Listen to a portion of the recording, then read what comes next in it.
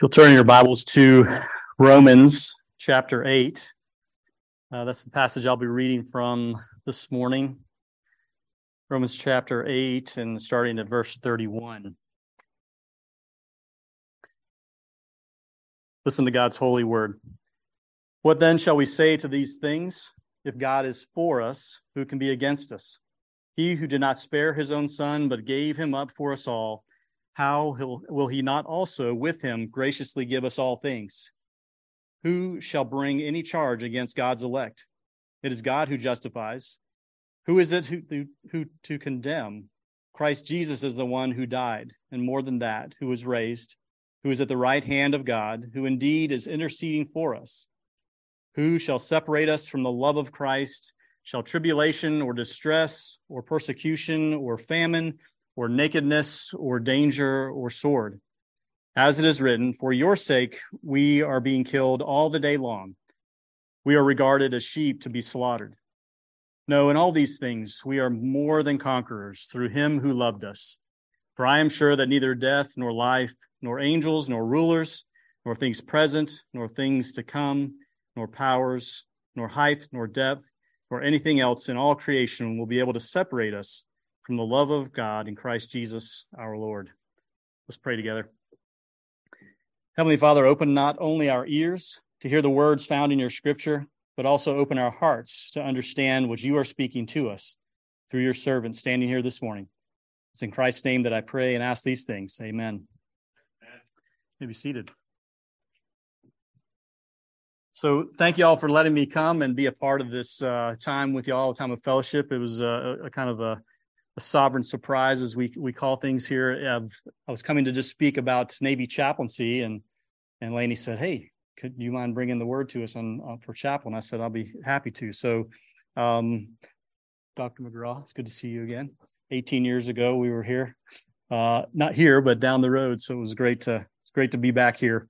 I realize that you have visiting pastors that come in and to these chapels to provide you with expositional sermons and taking from their wealth of pulpit experience and ministry that they have to deliver to their congregations on a weekly basis. And you are in a place that affords you the opportunity to glean from and grow from not only their experience as pastors, but their study of God's word, and to hopefully learn and grow as you are developing and learning how to preach the word as students here.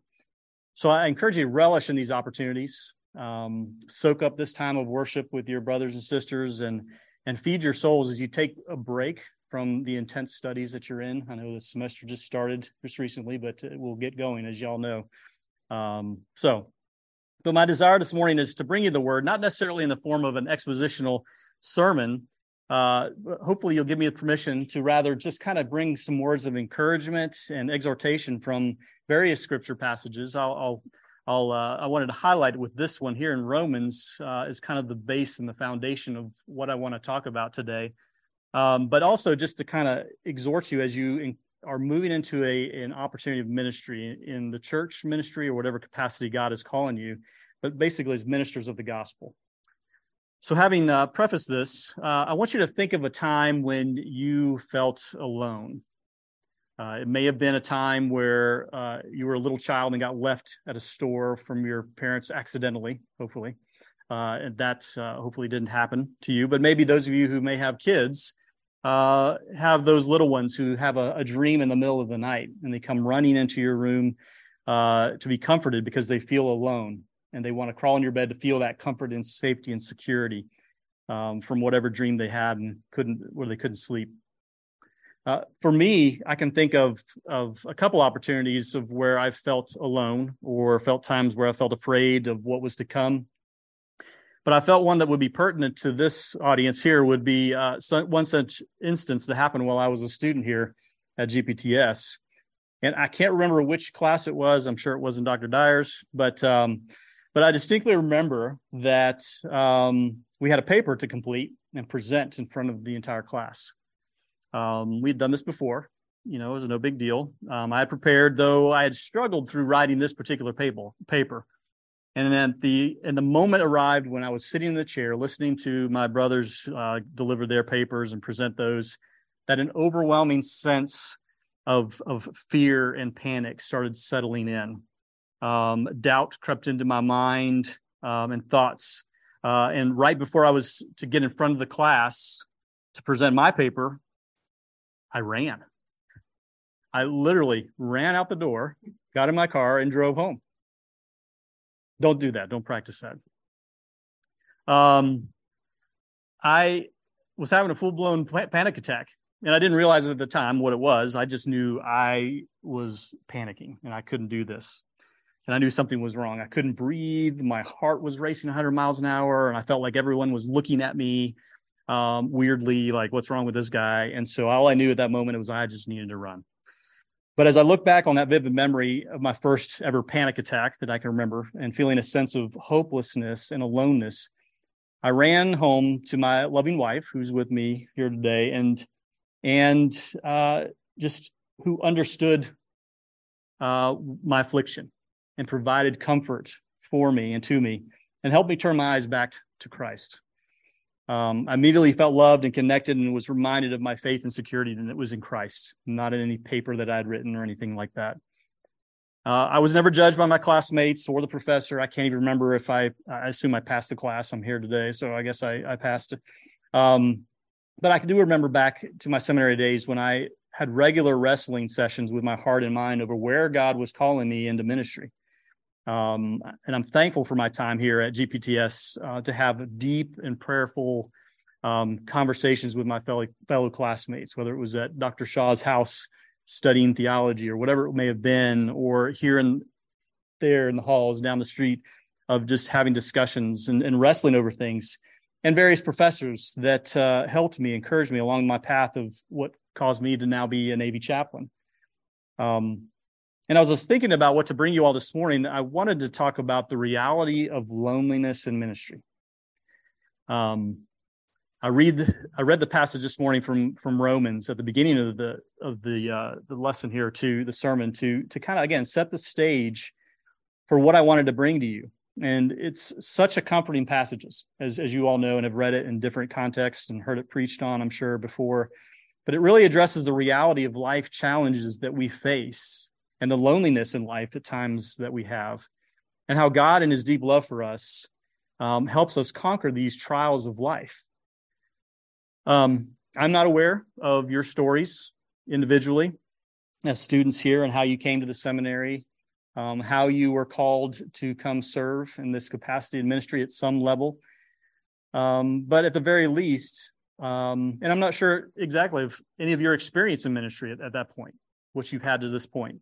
But at the very least, I wanted to provide some sort of a picture, if you may, of an aspect in ministry that'll come in serving Christ in whatever capacity he's calling you. And that is loneliness in ministry. I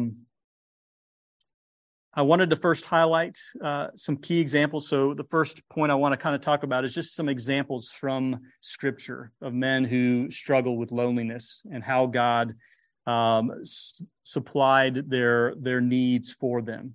And then finally, I want to wrap up with obviously the point of Christ and his example of the one who only was the one who truly experienced utter loneliness. And we'll talk about that secondly. But first, let me kind of highlight some passages from Scripture and some examples from Scripture of God's mercy to those lonely servants as we find in the pages of Scripture. But starting with Adam, why not start from the beginning, right? With creation, when God had formed all the creatures, and he said in Genesis 2:18, it's not good for man to be alone. I will make a helper fit for him. So God, in his loving kindness and his compassion for his image bearers, gave Adam his helpmeet and Eve. And God's provision and care by providing another human being was clearly seen in Adam's responsibility and calling to tend and care for the garden with that immense pressure and daunting task at hand, to name all the animals and to care for this garden. And he was alone. So Eve was that individual whom God provided and who came alongside Adam to help tend that garden, but then also to have companionship, just as all the other creatures had that as well. Also think about Noah. Think about what he must have felt when God approached him and said that he was the only one that God had found favor in his eyes, and that he was going to wipe away all mankind with the flood. I can only imagine that conversation that Noah had going back to his wife and his family and telling them about the enormous task that they had at hand to build the ark. Imagine the earthly loneliness and stress that he felt at that moment, especially in the ark when you and your family were the only ones on the entire planet. Think about the loneliness that he may have felt. Thankfully, he had his family with him. And I'm thinking, just as of this morning, just this loneliness of this child, praise God for the saving of his life. But hopefully the church will come and provide care and comfort for him as a family, as God's family. But we see with Noah that God's faithfulness in his covenant and promise, and provided shelter and protection amongst the ark from that massive destruction that was going on. And of course, the covenant that ensued from that. Also think about Joseph. And when he told all his brothers that one day they would be bowing down to him, obviously, they reacted and threw him in the pit to be left for dead. He was sold into slavery, placed in an Egyptian master's house, falsely accused by that master's wife, thrown into prison, found favor with the warden of the prison, and eventually became second in command under Pharaoh, right? Throughout all these lonely times in Joseph's life, God showed favor to him, and in God's providence placed Joseph exactly where he needed to be, exactly the right time, so that God would receive the glory and continue to keep his covenant by preserving his people through that famine that was happening at that time. What about David? You think he experienced loneliness? Probably frequently, as he was early on, running for his life many times as Saul was trying to kill him. But in particular, in the cave of Adullam, while he was feeling alone and afraid for his life, he penned Psalm 142 and wrote these words: "When my spirit faints me, you know the way. In the path where I walk, they have hidden a trap for me. Look to the right and see. There is none who takes notice of me. No refuge remains to me. No one cares for my soul. I cry to you, O Lord. I say, you are my refuge, my portion in the land of the living." And Matthew Henry, I think, gives a great description of this commentary on this psalm by saying, "Those who sincerely take the Lord for their God shall find him all sufficient, both as a refuge and as a portion, so that as no evil shall hurt them, so no good shall be wanting to them. And they may humbly claim their interest. Lord, thou art my refuge and my portion." There is, he continues, there is enough in God to answer all the necessities of this present time. We live in a world of dangers and wants, but what danger need we fear if God is our refuge? Or what wants if he be our portion? Heaven, which alone deserves to be called the land of the living, will be to all believers both a refuge and a portion. How appropriately to say that and quote on that from David's psalm and what he was experiencing in that time. I also think of Elijah. I think of his key victory over the prophets of Baal on Mount Carmel. And things were moving in the right direction for Elijah when he hit a roadblock after his life was quickly threatened by Jezebel. And he ran for his life, just like I ran. I wasn't being attacked or threatened with my life in that class, but he ran into the wilderness. He asked God to take his life. He complained in the very presence of God about being alone twice. And then how did God respond to Elijah? He didn't smite him down at that moment, but yet he encouraged Elijah that he was not alone, that he had reserved 7,000 who had not bowed down to Baal. And God secured a remnant of believers who were there to help Elijah repair the nation. He was not alone. And I could go on with a number of the countless examples of loneliness found in Scripture. And I'll finish my point with reminding you of those like Jonah in the belly of the fish, Jeremiah thrown in the cistern, Daniel tossed into the lion's den, and Apostle Paul, who was deserted by all except the Lord. All these men, for various reasons, experienced difficult times in their ministry. And when they were abandoned and maybe assumed that their lives and ministries were over. And all these men felt the hand of God protecting, guiding, and leading them in their ministry that they were called to accomplish. Yet in all these cases that I've highlighted, these examples, we know their lives and ministries were not finished. In all these examples, we read about God's covenant faithfulness, his favor, his provision, his protection, his sovereignty, his granting of wisdom, and his love. He delivered each of them from their times of loneliness and fear at times. He provided encouragement in the form of friendship, whether in the form of another individual, by his very words of reassurance or strength, and by the comforting of the Holy Spirit. I can remember a time when I was deployed with the Marines, and we had just left San Diego on a ship, and we're anchored off the coast of Hawaii and doing some exercises before we pushed further west to the Persian Gulf. And we had a squadron of Ospreys that were conducting a routine exercise over the island. And when all of a sudden the lead Osprey lost power at 75 feet.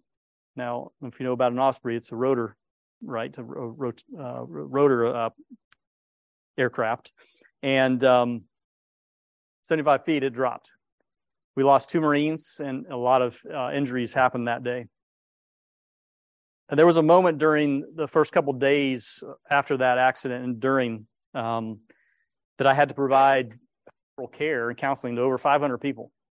During that time of intense counseling sessions, trying to explain why these kind of things happen, I became fatigued and worn out physically and emotionally, as you would assume.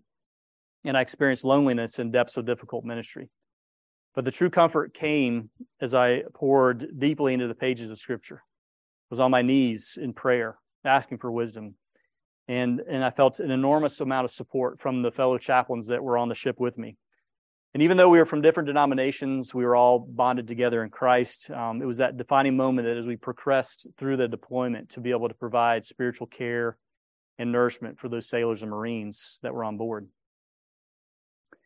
But of all those examples, I want to secondly and finish up with Christ's example of true loneliness. As we've considered these examples from Scripture, I can only think of again, that one person that walked on earth who experienced true and utter loneliness.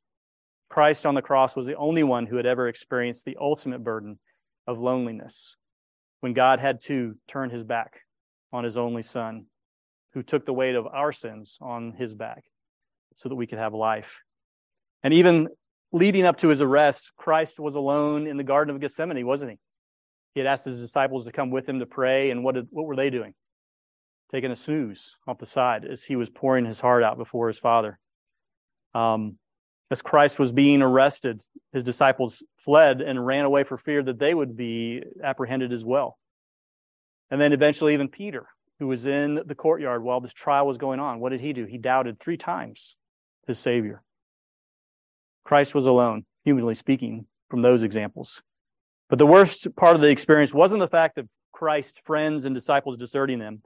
It wasn't just the 6 hours of his flogging and his humiliation and torture and physical exhaustion that led to the nailing on the cross, was it? It was at the very moment where the sins of the world were placed on his back and his Father had to turn away from him. I'm reminded of Isaiah 53 that gives us, again, that descriptive passage of the type of loneliness that Christ faced and the substitutionary atonement that he paid for us on our behalf. As it says in Isaiah 53, he was despised and rejected by men, a man of sorrows and acquainted with grief. And as one from whom men hide their faces, he was despised, and we esteemed him not. Surely he has borne our griefs and carried our sorrows, yet we esteemed him stricken, smitten by God, and afflicted. But he was wounded for our transgressions. He was crushed for our iniquities. And upon him was the chastisement that brought us peace. And with his stripes we are healed. We all like sheep have gone astray.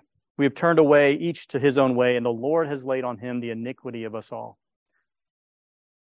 We all know this wonderful story of the sacrifice of Christ's blood and his resurrection. And as students, you are right now pouring yourselves into the study of scriptures and the key doctrines of our faith.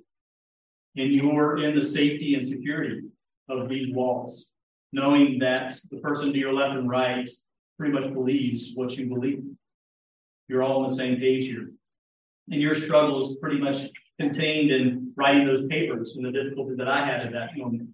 Am I going to be able to get this by the due date? Maybe you're spending time wrestling over difficult passages or difficult doctrines, and you're debating those different things. There may be times where you have or will feel alone as a student here at the seminary. Maybe you've even experienced doubt in God's calling you to whatever field it may be in. And maybe those around you have experienced doubt with your calling as well. But you are in full-fledged sponge mode right now, soaking up the truths that are being taught to you from these professors with their own deep and personal study of scriptures and doctrine, soaking up the Bible lessons that they're teaching you in these classes. Relish in that. But why are you doing this? Why are you doing these things? Hopefully so that you can be faithful ministers of the gospel to those churches that you'll soon be ministering to. You're here studying because you're the ones who are going to be providing hope, comfort, and all those things to those in your congregations. Those who are struggling with loneliness, despair, with heartache. And I encourage you to think about now, even now, praying about your future ministries. Do you have an idea of what you're about to walk into upon graduation of the seminary? Are you prepared to provide biblical counsel to that couple who is on the brink of divorce? Or that teenager who is maybe struggling with suicide or suicidal thoughts? How would you handle a deacon who has been stealing money from the church account to fund his gambling addiction? How would you handle a personality conflict on your staff? What if someone is wrestling with same-sex attraction or gender identity confusion? These are people that are going to be in your congregation, in your flock. And there will be times that you'll feel this loneliness in your ministry, in your calling. And there'll be times you won't know what to say to these people. And I'll encourage you by saying that that's okay. To be there to listen, to be their pastor. But as you're currently filling the banks of your memory with extremely important and life-changing information that will guide you to fulfill your calling as preachers, to deliver God's word, I also encourage you to start thinking about how to be a pastor to people, to be a shepherd to your future flock. Don't let only your thoughts drive how you prepare or what you're going to preach on at any given sermon or any series that you're going to give. But I encourage you also to get out among your congregation, to listen to their hearts and their struggles of loneliness, their need for a Savior. Leave your desk sometime. It's okay. So leave your desk to get out amongst your people. Spend time with those that you are charged and encouraged to lead in the pastor. Be among them. Laugh with them. Cry with them. Be their shepherd. It's in these moments that you're developing these personal relationships with your flock. You'll begin to learn more about the struggles that they're really facing, and thus giving you purpose and guidance as you are formulating in your brain and in your heart what to deliver as what do these people need to hear from the Word of God, what encouragement, what conviction do they need to hear. One of the best parts of my job as a Navy chaplain is that I'm with my flock on a regular basis. I work with them. We're rappelling down a wall with them. I'm going in a helicopter ride with them. I'm in a submarine, whatever it may be that I'm with them. And when I'm deployed, I'm living and eating and sleeping with them in the same areas. And so it's one of those things where we have the Navy ships are built with what's called deck plates, so steel deck plates and so one of the things we talk about as a successful chaplain or pastor, sailors, Marines, and Ghosties, is that you have to be out on the deck plates. We call it deck plate ministry.